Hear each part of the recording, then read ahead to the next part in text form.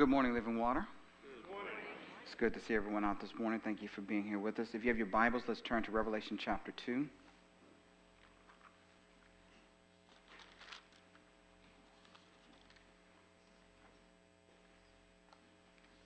then if you wouldn't mind standing for the reading of God's Word. Today we're looking at the church at Thyatira. We'll pick up at verse 18 through verse 29.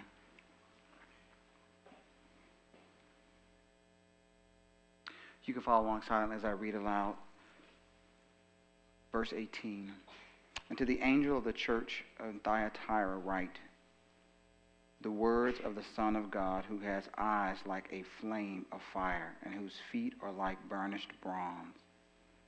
I know your works, your love and faith and service and patient endurance, and that your latter works exceed the first. But I have this against you, that you tolerate that woman Jezebel, who calls herself a prophetess, and is teaching and seducing my servants to practice sexual immorality and to eat food sacrificed to idols. I gave her time to repent, but she refuses to repent of her sexual immorality. Behold, I will throw her onto a sick bed, and those who commit adultery with her I will throw into great tribulation, unless they repent of her works. And I will strike her children dead, and all the churches would know that I am he who searches mind and heart. And I will give to each of you according to your works. But to the rest of you in Thyatira, who do not hold to this teaching, who have not learned what some call the deep things of Satan, to you I say, I do not lay on you any other burden. Only hold fast what you have until I come. The one who conquers and who keeps my works until the end, to him I will give authority over the nations, and he will rule them with a rod of iron, as when earthen pots are broken in pieces, even as I myself have received authority from my Father. And I will give him the morning star. He who has an ear, let him hear what the Spirit says to the churches. Would you mind bowing with me for a moment of prayer as we prepare to look at God's Word?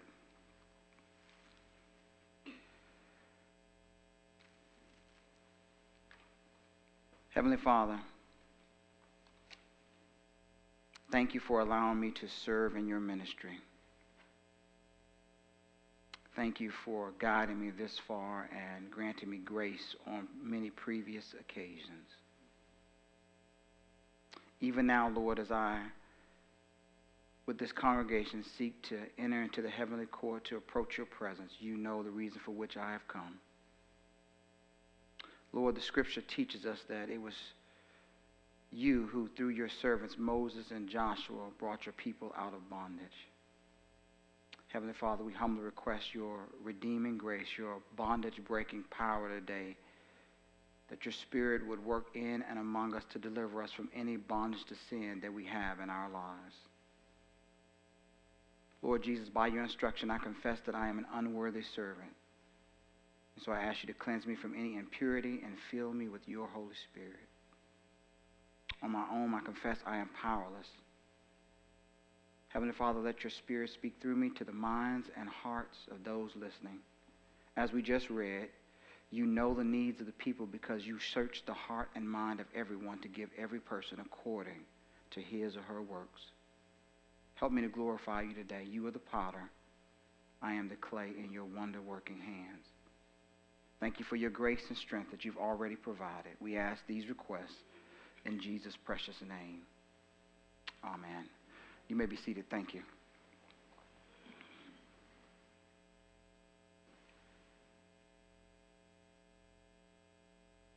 The late Chuck Colson in Breakpoint wrote the following words that described a sad incident in his life. He said, I still remember my sadness on hearing that an old friend and someone I believe was a sincere Christian was leaving his wife of many years. I was shocked and disappointed. And I wondered, how could this man committed to both his spouse and his Lord, fall in love with another woman? Well, an essay by the late Sheldon Vanniken helps answer this question and reminds us that such temptations are all too common. Vanniken, best known as the author of the powerful story entitled A Severe Mercy, and another work of his called Under the Mercy, explores these types of feelings that lead us astray. In one particular essay that he calls The Loves, Vanniken describes how a Christian friend of his by the name of John shocked him by announcing that he was leaving his wife to marry another woman. And John explained to Sheldon his sudden change of heart by saying, "It seemed so good, so right. That's when we knew we had to get divorces. We belonged together." Vanniken went on to share that he had a conversation with another friend by the name of Diana, and she was leaving her husband for another man. And Diana defended herself with almost the exact same reasoning as John had done.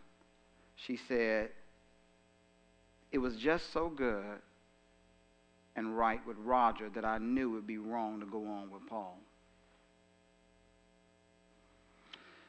Vanniken explains that both John and Diana were invoking a higher law, the feeling of goodness and rightness, and a feeling so powerful that it swept away whatever guilt they might feel for what they were doing to their families. Have you ever felt the pull to stray? That other option that seemed so sweet and so attractive because it offered a solution to a problem you were feeling or facing in a relationship or some other area of life. Now, actually, I'm not talking about straying from a spouse. I'm talking about straying from the Lord. One writer gives us helpful insight concerning this matter. He says, humans do not choose evil because it appears evil. They choose evil because it appears good. See, evil is deceptive. It promises pleasure, but only ends in pain. So as we get ready to look at the letter, let me give us a little bit of cultural context to understand before we unpack this text about what was going on in Thyatira. So we've traveled from Pergamum. Pastor Mike left us there last week, and we've gone about 30 miles southeast to the city of Thyatira. It would kind of be like driving from Harrisburg today down to Mount Joy. And here we find our fourth church, which the Lord Jesus addresses or wants to address in this text. Now, unlike the Roman letter where we get these greetings at the end that kind of give us some kind of feel for how many homes that believers were meeting in that made up these house churches that comprise this, we have no evidence to that. We don't know if it was 2 or if it was 20 different homes in which the believers were meeting. But the same is true of the city. Even though this is the longest of the 7 letters, we have the least information about it. And it seems from our knowledge of history right now that this was not that important of a city. And mainly our information comes from coin inscriptions. We know that at least at this point in history, it was a small city trying to reestablish itself. It had been a military outpost originally that was now reshaping itself as a place of trade. And that was because of Roman rule. One scholar by the name of William Ramsey gives us some of the industries that were there that were prevalent from the coins that we've discovered and unearthed. There were wool workers and linen workers and makers of outer garments and dyers and leather workers and tanners and potters and bakers and slave dealers and bronze smiths. But we know somebody from this city. Her name is Lydia. We met her in Acts 16 a few years ago when we went through the entire book of Acts, and she worked in the textile industry. And we find her described by Luke as a God-fearer. That was before she came to place faith in Jesus Christ, which gives us some kind of indication that in her home city there was most likely some Jewish presence or perhaps a synagogue because she was a God-fearer. But Lydia seems probably, in light of the evidence that we have, at least the limited evidence we have right now, perhaps if we dig up more stuff, our picture of Thyatira will change as we unearth more things. But it seems that she was different because the people of her city were not like her. They worshiped other gods. A number of scriptures have been found that refer to temples of Apollo, Artemis, Helios, and later to the emperor Hadrian. But the main god that they worshiped was this hero god, Tyremnos. He was viewed as the protector of the city, and he was often associated with Apollo. And from the citizens' perspective, they were already worshiping the Son of God. His name just happened to be Apollo or Tyremnos, not Jesus. As we think about Lydia, she begins to open our eyes to what disciples of Jesus faced in this city. We don't know what really happened to Lydia after Acts because we don't have any other documentation. But if she returned home at some point from Philippi to her home city, then she probably had to deal with her trade guild. I think of a trade guild, something like a union, but it had social and religious aspects tied in as well. One writer describes them and says that guilds were these corporate bodies that taking active measures to protect the common interests of those who were members of the guild by owning property, passing decrees, and exercising all kinds of other considerable power. See, being a member of the guild meant employment in your field or trade at the time. But these religious aspects that were tied up in work and these social aspects is what caused the issue for Christians. One writer, reflecting on ancient culture, said that John, the writer of the Revelation, was right about what he was saying about paganism, because no one who studies history, Greek, Roman, or West Asiatic paganism as a practical force in human life, sees differently than what John, the conclusion that John comes to. There was, of course, some lofty ideals and some high ideals by some of those who were much more what would be thought of as perhaps reasonable thinkers who were portraying this idea of looking for a moral life. But in human nature, the inevitable tendency of paganism was always toward a low standard of morality in life. And so if a Christian who was employed in a field of trade to draw your income and to be associated with your group to be able to succeed in life, if you were to get engaged in that, then you were going to have to face this problem on a regular basis. One scholar says that there was probably a meal on a monthly basis where they gathered as a group of those who had the same trade and had a feast dedicated to their patron god. Imagine for a moment Lydia goes back home to Thyatira and she gets with her guild of sellers of purple. Perhaps they're dyers and fabric makers and wool makers, and they're all there in the textile industry there, and they've gathered for this feast, and she sees her friends, and she greets them, and there's meal, and there's food, and the head of the guild stands up and says, all right, everybody, calm down. We're going to have a moment now to just pray. We want to give thanks to Apollo for this meal that he's provided, and this is going to be sacrificed in his honor. So we want to take a moment now. We want to thank Apollo for blessing our trade and for all the money we've made. And then we're going to eat this meal that's been sacrificed to Apollo, and we're going to give him thanks, and we're going to just share in that. And afterwards, the meal, there'll be a little bit of time of entertainment. You can imagine the kind of issue that this would cause for a Christian to partake in a meal that was offered to another god.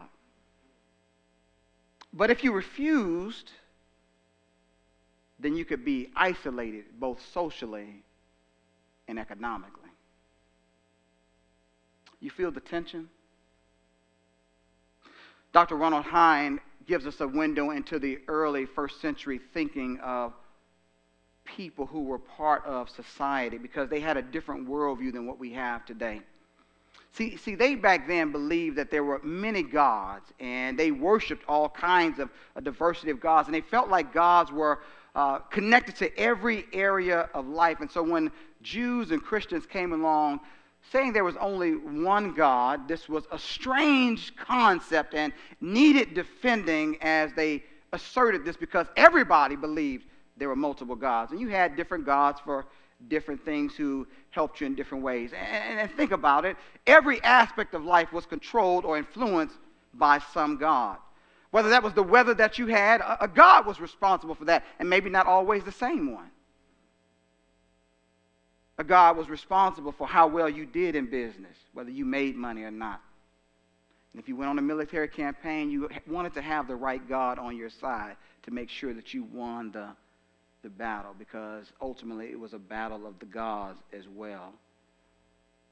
And so when Christians didn't show up at public feasts honoring these gods, the people who had this worldview, they feared that the gods would be angry. And as a result, when gods of those kind get angry, they punish whole communities. And maybe it would be a flood. Maybe this God was mad today and he would shut off your food supply. Maybe the God would be mad and send a disease among you. Maybe because he didn't get worship, there would be some other kind of natural catastrophe. And so when Christians said, nah, we're going to back out of the feast idea, we can't worship that, they said, you know what, you're an enemy of society.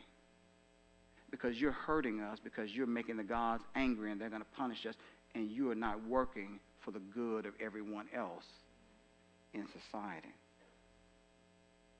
And so Christians were isolated and persecuted. We heard a little bit about Pergamum and how they were treated there. At least there was the one believer who lost his life, Antipas, and so it looks like in Thyatira they were a little bit more violent and willing to, in Pergamum, willing to take the life of a Christian. Well, in Thyatira it seems that the bigger, larger issue was economic isolation.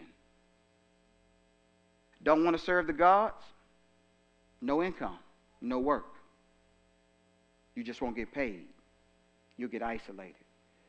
And economic pressure can make life difficult. Now, in this letter, we find out that it looks like the Nicolaitan heresy that is taking up residence in Pergamum had already been well rooted and grounded in Thyatira and for a much longer period of time. And in this case, the Lord Jesus references what it seems like to be the leader of the group there that's influencing some in the church, but he calls her by a name of an Old Testament character. Probably not one you want to name your daughter. Jezebel. Because she's promoting this concept of teaching. Now, she could be doing a variety of things. We're not sure exactly what she was teaching or how she was doing it. Perhaps it was that she was taking certain scriptures, but the way that she was applying them was achieving a different end than what they were intended. Or maybe it was this idea like some of the cults of the day, these secret knowledge cults. If you only had true spiritual insight, then you would realize that it's okay to participate in the guilds. Or maybe she was reasoning along the line, you know what? If you stay in the guild, you can exert a positive influence. Whatever it was that she was saying that was working, it always ended up with followers of Jesus in idolatry and immorality. And so Jesus has a very stern message for the church that we don't want to miss because it's important for our spiritual lives. So as with all the letter, the Lord Jesus gives this call for believers to be faithful to him. He expects this collectively of us as a church, and he expects it of you in an individual basis as well. Both things are true. And by looking at this letter to Thyatira, we get a chance to learn a little bit about what the Lord is like, what he loves, and what he hates. And we ought to show our love for him by evidencing that in our conduct. And why do we do this? Do this is because Jesus matters to us. And so I want to take the rest of our time and answer just two questions. Two questions. Why should you be faithful to Jesus based on what is said in this text, and how can you be faithful to Jesus? Why should you be faithful to Jesus, and how can you be faithful to Jesus? Well, as we revisit and look at this text, we realize that economic pressure is a serious reality, and it can work like a cattle prod works. It can stimulate you to move in a direction to compromise your relationship with Jesus Christ in order for you to survive in the world. It's no wonder when the Lord was teaching in the Sermon on the Mount where he said, no one can serve two masters, for either he will hate the one and love the other, or he will be devoted to the one and despise the other. You cannot serve God and mammon, here translated as money. So why is it that we want to be faithful to Jesus? Well, if we take a broader view of the New Testament and we take in all that it's teaching, fundamentally behind all of these texts stand the idea that the believer wants to be faithful because you trust and love Jesus. As we sang earlier, it is because he first loved us and gave himself for us. But as we look at Thyatira, Jesus gives us an additional reason in the text. I can put it in two words for you. Jesus judges. Jesus judges. If you look in the text, we find that the first thing that we encounter is a description in verse 18 of Jesus. He is described as the Son of God. And this would have major significance for those who are living in Thyatira. Jesus is claiming that Apollo and Tyrannus are not the sons of God. They're pretenders to a title that only belongs really to him. And as a result of the title, our minds are drawn back to the furnace experience of Daniel's three friends. When they were in the furnace and they were thrown in because they would not compromise with the ruling powers of the nation. And they were cast into a furnace, and there was a fourth figure in the furnace. And he looked like a son of God. By that, what this alludes to us or teaches us is that we realize in light of that Jesus is the one who delivers his people when they face trials. It's Jesus who gets in the furnace with you. The last two descriptions also have meaning for the city. Notice he says that his feet are like burnished bronze, and here we find that this is a city of trade guilds, and here he speaks of himself as bronze. But there's a figure in the Old Testament, also in Daniel 10, who's described with the exact same features. His eyes are like fire, and his feet are like burnished bronze. But there, that figure is the one who brings God's divine judgment against pagan nations. And ultimately, Jesus lets us know by that we realize that he is the one who is bringing God's judgment. He's the mediator of God's judgment. Jesus judges. Now, we're going to see there's two ways in the text. There are two ways that Jesus judges. One, Jesus disciplines those who engage in idolatry and immorality. Jesus disciplines those who engage in idolatry and in immorality. So this Jezebel remix, we might call her, has claimed some spiritual authority. Here he says she calls herself a prophetess. And she has exerted influence in the church. She is teaching things that the Lord does not approve of. And why? Because his servants are being led astray, and that is resulting in them engaging in gross sin. Now she may not even realize what's going on. She may not understand where the source of her teaching is from, but Jesus pulled back the spiritual covers, however it was, whatever they were calling it. He says, let me tell you who's really behind what she's teaching. Verse 24, these are the teachings of Satan. He's the source. And in dealing with Jezebel, we see the consistent character of God from Genesis to the Revelation. As with Israel, Jesus at some point in the past has already warned her, whatever her real name was, we'll just call her Jezebel for now, to turn from her sin. And he gave her time to repent, a mercy from God.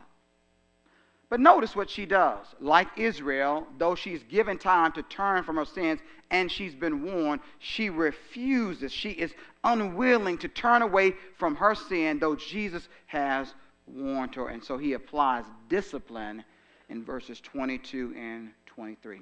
Notice the tools that he uses. He uses sickness, which may refer here to plague, tribulation, that obviously has the idea of pain, and death. Jezebel, he says, is going to receive sickness. He's going to cast her onto a bed, not the kind that she's hoping for, but one of pain and suffering. And her disciples that are fully committed to her teaching, Jesus says, I have discipline for them as well. I'm going to take their lives.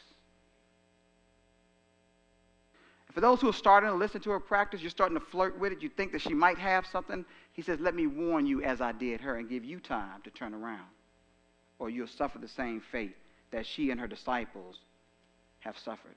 Now, we ought not find this strange to associate these kinds of things with Jesus. It's probably not something we feel comfortable with thinking about Jesus acting in this way, but this is how Jesus acts.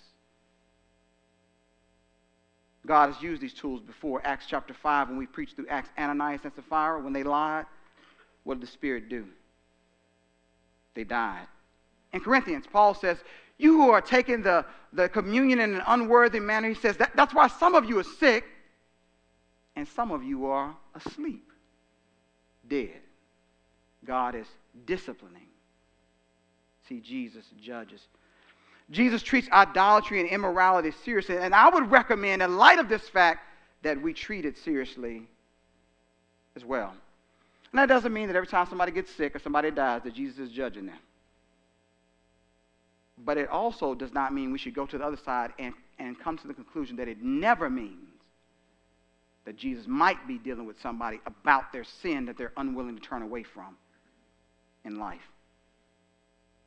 Now, serving as a pastor at Living Water has afforded me a variety of privileges to serve others. One of the privileges I have is sometimes getting to give people a ride home. And so I on one occasion a couple of years ago, had a chance to take a brother home who needed a ride from the food pantry, and I took him home to his house. And as I was helping him take his items into his home, he had professed faith in Jesus Christ or declared that he had faith in Jesus Christ. And so, thought we had a common bond there. And, as I was taking things in, I noticed as I was walking out that there was this shrine that was sitting over on one of his tables in his living room. It was decorated in an interesting way, and it had a little figurine in it, which I would just call an idol. And because he had declared faith in Jesus Christ, I just couldn't help myself. And I said, hey, man, what's that about right there? And he said, oh, that's the goddess. And I said, oh, the goddess? I said, look, what's up with the goddess? And he's like, oh, I have to pray to the goddess too. And I said, you pray to the goddess? I said, what, like Jesus and stuff like that? He's like, well, I just have to cover all my bases. Jesus takes care of certain things, and she takes care of other things. So I pray to the goddess to cover the things that Jesus won't take care of. That was shocking to me. Now, we would consider that blatant idolatry. Now if I were to survey this room, if I came home to anybody's house today, I wouldn't find a shrine set up in your house. You're probably not going home today and kneeling down to Apollo and calling out for a little bit of aid. That's probably not happening. But there's another kind of idolatry that is much more pernicious that we have to watch out for, that shows up. Tim Keller, in his book, The Reasons for God, read this in our small group a number of years ago, probably about 10 years ago. He raises this idolatry, this kind of idolatry that God talks about in the Old Testament. It's not an outward idol, it's an idol of the heart. That if we're not careful, we'll set up. And he talks about it from this angle. He talks about it in the sense of how someone centers their life and identity around something other than God and Jesus, and it becomes a form of idolatry in their life. He says this: if you center your life and identity on your spouse or your partner, you will be emotionally dependent, jealous, and controlling. And the other person's problems will become overwhelming to you. If you center your life on your identity on your family and children, you would try to live your life through your children until they resent you or have no self of their own. And at worst, you may abuse them when they displease you. If you center your life and identity on your work and career, you'll be a driven workaholic, a boring and a shallow person. And at worst, you will lose your family and friends. And if your career goes poorly, you'll develop deep depression. If you center your life and identity on money and possessions, you'll find yourself eaten up by worry and jealousy about money. You'll be willing to do unethical things to maintain your lifestyle, which will eventually blow up in your face. If you center your identity on pleasure, gratification, and comfort, and that is the God of your life, you will find yourself always addicted to something. And you'll want to be chained to getting involved in some kind of escape strategy whenever life becomes difficult. If you're centering your life and identity on relationships and approval, you'll constantly be looking at or feeling overly hurt by criticism and thus always losing friends. And you'll fear confronting others, which will ultimately result in you being a useless friend because you won't help when they need it. If you center your life and identity on a noble cause, you'll divide the world into good and bad, and you'll demonize your opponents. And ironically, you'll be controlled by your enemies. And without them, you'll really have no purpose in life. And if you center your life on religion and morality, you will, if you're living up to your moral standards, find yourself to be proud, self-righteous, and cruel. And if you don't live up to your moral standards, your guilt will be utterly devastating. Whenever we have something other than Jesus and God as which we're centering our life and identity on it, it always leads us down a bad path. Because idolatry has consequences.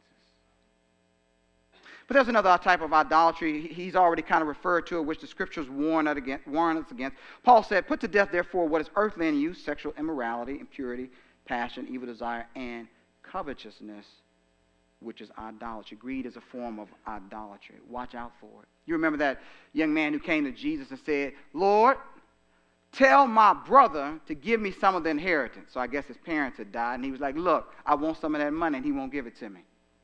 Tell him to give me some of the money. And this is what the Lord said in response. "Take care, be on guard against all covetousness, for one's life does not consist in the abundance of his possessions."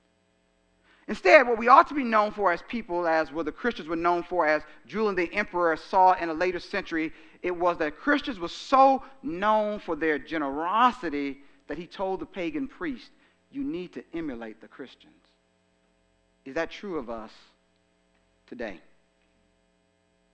According to verse 23, Jesus rightly judges people, and he does it based on their works. Now, this is a theme that runs throughout the entirety of the New Testament. We could spend the rest of the morning going through all the verses that lays out this thing, that God, Jesus, gives people judgment according to their works. A couple of texts just to remind us of this theme. Matthew chapter 16, verse 27. Jesus talks about the end of human history, and he says, "When the Son of Man is sitting on his throne and he judges and divides the people, it will be based on your conduct." Paul says the same thing in Romans chapter 2. He says, listen, when God judges at the end of history, it's going to be based on your works. And so what Jesus says about himself here in this text reminds us of what God had already said about himself in Jeremiah chapter 17. I like the way Gordon Fee lines this up when he brings this to light. He says, look, one of the major things that set the Lord apart from the other, those who were claiming to be gods, was the fact that Israel's God saw into people's hearts and thus understood their thinking and deepest motives. See, Jesus is ultimately never ever fooled by the shows we may want to put on. He knows what heart trusts in him, and he knows what heart trusts in humans. See, Jezebel was able to fool people and deceive them, but not Jesus. His eyes are like fire. He sees through all deception, and he gives every person according to their works. And we've talked about this for the relationship between faith and works. And so I'd say here that we ought to be like the psalmist, who said this, "Search me, O God, and know my heart. Test me and know my anxious thoughts, and see if there is any offensive way in me, and lead me in the way of everlasting." Lord, you search hearts, search mine. And if there's something wrong in there that I'm not aware of, would you deal with me in such a way to guide my motives in life so that the conduct of my life reflects that I have faith in you and not something else? But Jesus judges another way also in the text. He rewards those who demonstrate faithfulness to him. He rewards those who demonstrate faithfulness to him. We see this in verse 26. The one who overcomes, he will be given authority by Jesus. And the way that authority is described here, at least in their world and their context, was the kind of authority that the Roman emperor alone exercised. And though the believers then and now are often at the bottom of the social ladder, there's going to be this great reversal that's going to come in the future when Jesus turns things around. We see it in Jesus' own life. He was at the bottom of the social ladder. He died, put to death as a criminal, but in the resurrection he was raised. And as he said, all authority in heaven and earth had been placed in his hands, and he's going to do the same thing for believers. It's the kind of authority that we see that the Davidic heir is promised in Psalm 2. The Lord says to him, ask of me, and I will give you the nations. And Jesus says, I'll let you share in that same authority that my Father has given to me, and I'm going to reverse the fate of all of those who've been faithful to me in this life. He goes on to say a second promise, I'll give you the morning star. It's not clear here what that is. It might be a reference to the cultural thing that was going on where the Roman troops would carry the Star of Venus on their banners to point to the idea of victory. Or it might be in the context of the book of Revelation. Jesus says later in the book at the end, he says, he is the morning star. And it might refer to Jesus in the sense of saying, I will give you myself, in the sense you'll share with me in my messianic rule. In either case, whatever it is, it's a positive thing. And we realize that we're taken back to the garden to fulfill our role that we lost at the beginning, to serve as God's vice regents, to rule the earth with him. And Jesus offers something to us who are faithful to him in this life that is far more significant and lasting than what you can gain by human effort in this world. And the question really is, do you want what Jesus is offering, or what the world, and ultimately the one who's behind the world system, Satan, is offering to you? Now, I put that picture up because I think this is a good way to visualize it. You can have the party bag of Hershey Kisses right now. You can enjoy them, and there's some pleasure in that. Or you can later have what Jesus is offering, which is, hey, why don't you come sit at the table with me and run the entire Hershey company? The question is, what do you want? You can have the bag now, and it'll be pleasant for a while, but in the end, it'll run out. Why should we be faithful to Jesus? Well, in addition to love and trust, we know that Jesus judges people rightly, and we ought to order our lives wisely in light of that reality. This brings us to our second question in the text. How can we be faithful to Jesus? How can we be faithful to Jesus? As the Lord states in verse 26, that we need to keep his works until the end. Now, works has been this big idea that's been consistent throughout the text. There is the works of the church. There is Jezebel's works, and now Jesus says he has works as well. Here, end is most likely pointing to either the coming of Jesus or the end of natural life. Either one may be true in this context, or both may be true, whichever one comes first. And the good works that Jesus talks about at least starts to indicate is those he's already commended in verse 18 and 19. Those works include love, faith, servants, and patient endurance. We see a relationship here between the two concepts that he lays out. He first tells us about the inward realities that produce the outward works. The inward realities that produce the outward works. Love will produce service, and faith will produce patient endurance in one's life.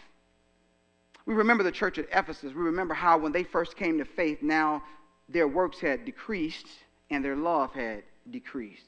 But Thyatira is not like that. They're a church filled up with good works. They came to faith, and their good works have just increased, and their acts of love have increased, and they've grown and done all these wonderful things. They're willing to endure and to try to stick with Christ, and that's all going on as time has passed.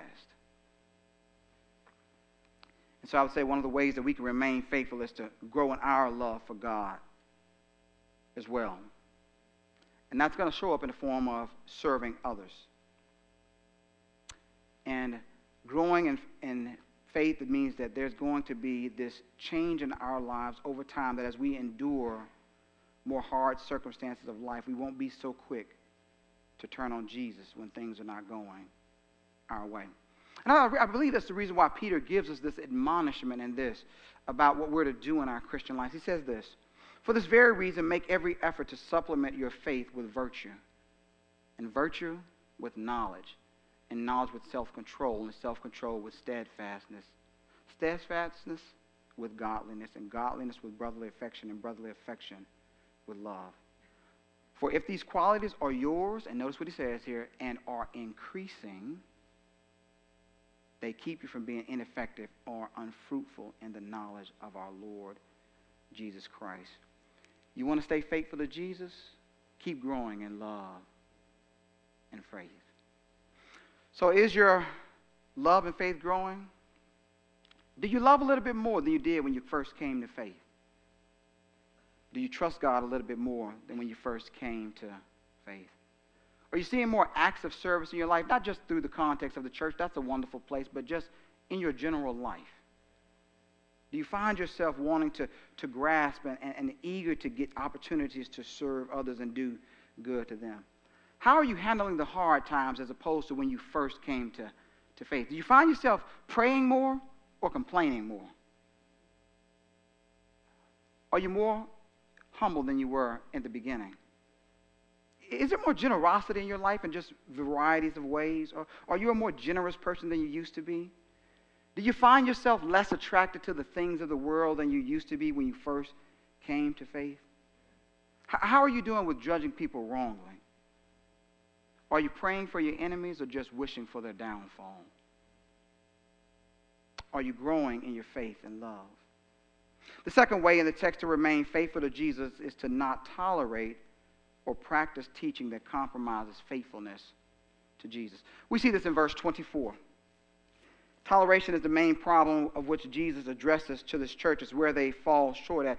We don't know exactly the full reasons for why they were tolerating Jezebel.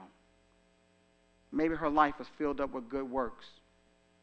Maybe she looked really good in the way she lived out her life. Maybe she did a lot of acts of service, and it was just this little thing she was doing on the side. I love serving people. I love helping people. I love having people over my house. But while you're over my house and we're having conversation, why can't I just make your Christianity a little bit easier? And thus she was teaching people and winning them in. There are times when we are called to tolerance. But when it comes to this is not one of those times. As a church, whenever a person is teaching things that lead people away from God's way of living a holy and righteous life, there is no room for tolerance. Yes, as we see in the text, this church was a loving place filled with good deeds. Perhaps they had a food pantry and there was food distribution to the poor. Perhaps there was a compassion fund. Perhaps they had clothing donations. And perhaps they even had a chariot repair ministry. But you know what the problem was with this church, despite all their good deeds? No spiritual discernment. Jesus calls us to love. Yes, even to love our very enemies. But he also says, you as a church have to have spiritual and ethical standards. And the reality is that as we exercise those standards, we are going to stand out in society. And not everyone is going to like the stances that we take because it's going to make their life feel uncomfortable. See, love never means, at least in the biblical sense, the way God uses it and the apostle uses it, it never means just accepting anything. Think about what Paul said in Romans chapter 12, verse 9. He says, love abhors what is evil. Think about what was going on in Corinth with the brother who was living in sin and professing faith in Jesus Christ. He says, you've got to deal with that issue. You just can't simply, under the name of love, allow him to profess faith in Christ and live that kind of lifestyle and be part of the church. Not to be tolerated. And anyone who teaches anything that's going to lead you into sin, I don't care who they are, how persuasive they are, how good they teach, they're not to be tolerated. Maybe they take greed and they wrap it up in the garb of blessing, not to be tolerated. Or perhaps they take immorality and under the cover of love, they push immorality, not to be tolerated.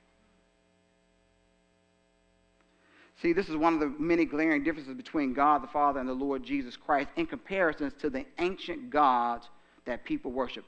Scholar Gary Anderson put it this way: pagan gods did not punish ethical violations because they imposed no ethical demands. Humans only offended the gods through the neglect or violation of ritual standards. See, those gods, Apollo, Artemis, Helios, they didn't care about how you lived. Bring me my offering, bring me my stuff, do my ritual standards, and as long as you bring me my offering, you can do whatever you want. And you know what? People are looking for those same kind of gods today. People like worshiping gods that make no demands on how they live and have no expectations for their moral conduct. See, that's why when the world says, you do you, that's saying, I'm not going to bother you about your ethical life, and you don't bother me. That's the kind of idea. But unlike them, Jesus does care. We see it all the way back in Genesis. That's why there's a tree of knowledge of good and evil. Now, using the word burden here, Jesus draws our minds back to what Pastor Mike referred to last week, Acts chapter 15. What was the burden laid upon the Gentile believers? Here's what it is. For it has seemed good to the Holy Spirit and to us to lay on you no greater burden than these requirements, that you abstain from what had been sacrificed to idols, and from blood, from what had been strangled, and from sexual immorality. If you keep yourselves from these, you will do well. Farewell. What are the two things that Jezebel is saying okay? The very two things that the Holy Spirit and the apostles of the church had already said were not okay. She was directly contradicting those two things. How we live in relationship to God and others matters greatly to God. And so Jesus says, hold fast to right doctrine that has been handed down to you from the apostles until I come. No matter how much the culture says to you to compromise, don't do it. Be faithful to him. Let me close with an illustration from N.T. Wright, just to kind of get at the emotional side of this. N.T. Wright says, imagine for a moment that you're walking down the street. You're by Zoo America, and for whatever reason they have a rhino on display, and somebody's not been doing their job properly. And as you turn the corner, that rhino got loose and is coming charging directly at you. What is your natural reaction? Run. That would be an appropriate reaction unless you have some supernatural strength like Samson. He says, listen, you ought to feel the exact same way when you're confronted with a life of greed, lust, jealousy, injustice, or any other sinful pattern that is offered to you. Then he says, but there's this other feeling that we have to deal with. Imagine somebody that you have in your life who's a close relative or friend that you love dearly. I mean, they are very deeply woven into your heart. You love them immensely. And let's imagine for a number of years that you haven't seen them. And for whatever reason, you're on business, you're on vacation, and you're in some other city, and you're traveling, and you get out of the airport, and as you're making your way through the city, and you're with your spouse, and you're walking around, you see them in the distance. They don't see you, but you see them, and you haven't seen them in years. And there's a chance that they might get away. What do? You drop your bags, you drop whatever you have, and you book it to get to them. Because you know that you don't want to miss this opportunity because your heart is pulling you toward them in the same way. That's how we ought to pursue the new life in Christ. We ought to see it in the distance and run after with all of the force that we have. What does Jesus say to us in a world of compromise? Be faithful to him. And what he's going to give to you in the end is far greater than anything that you'll gain in this life. Let us pray. Father, we thank you for the truth of your word. We thank you for these wonderful promises that really are just grace, undeserved.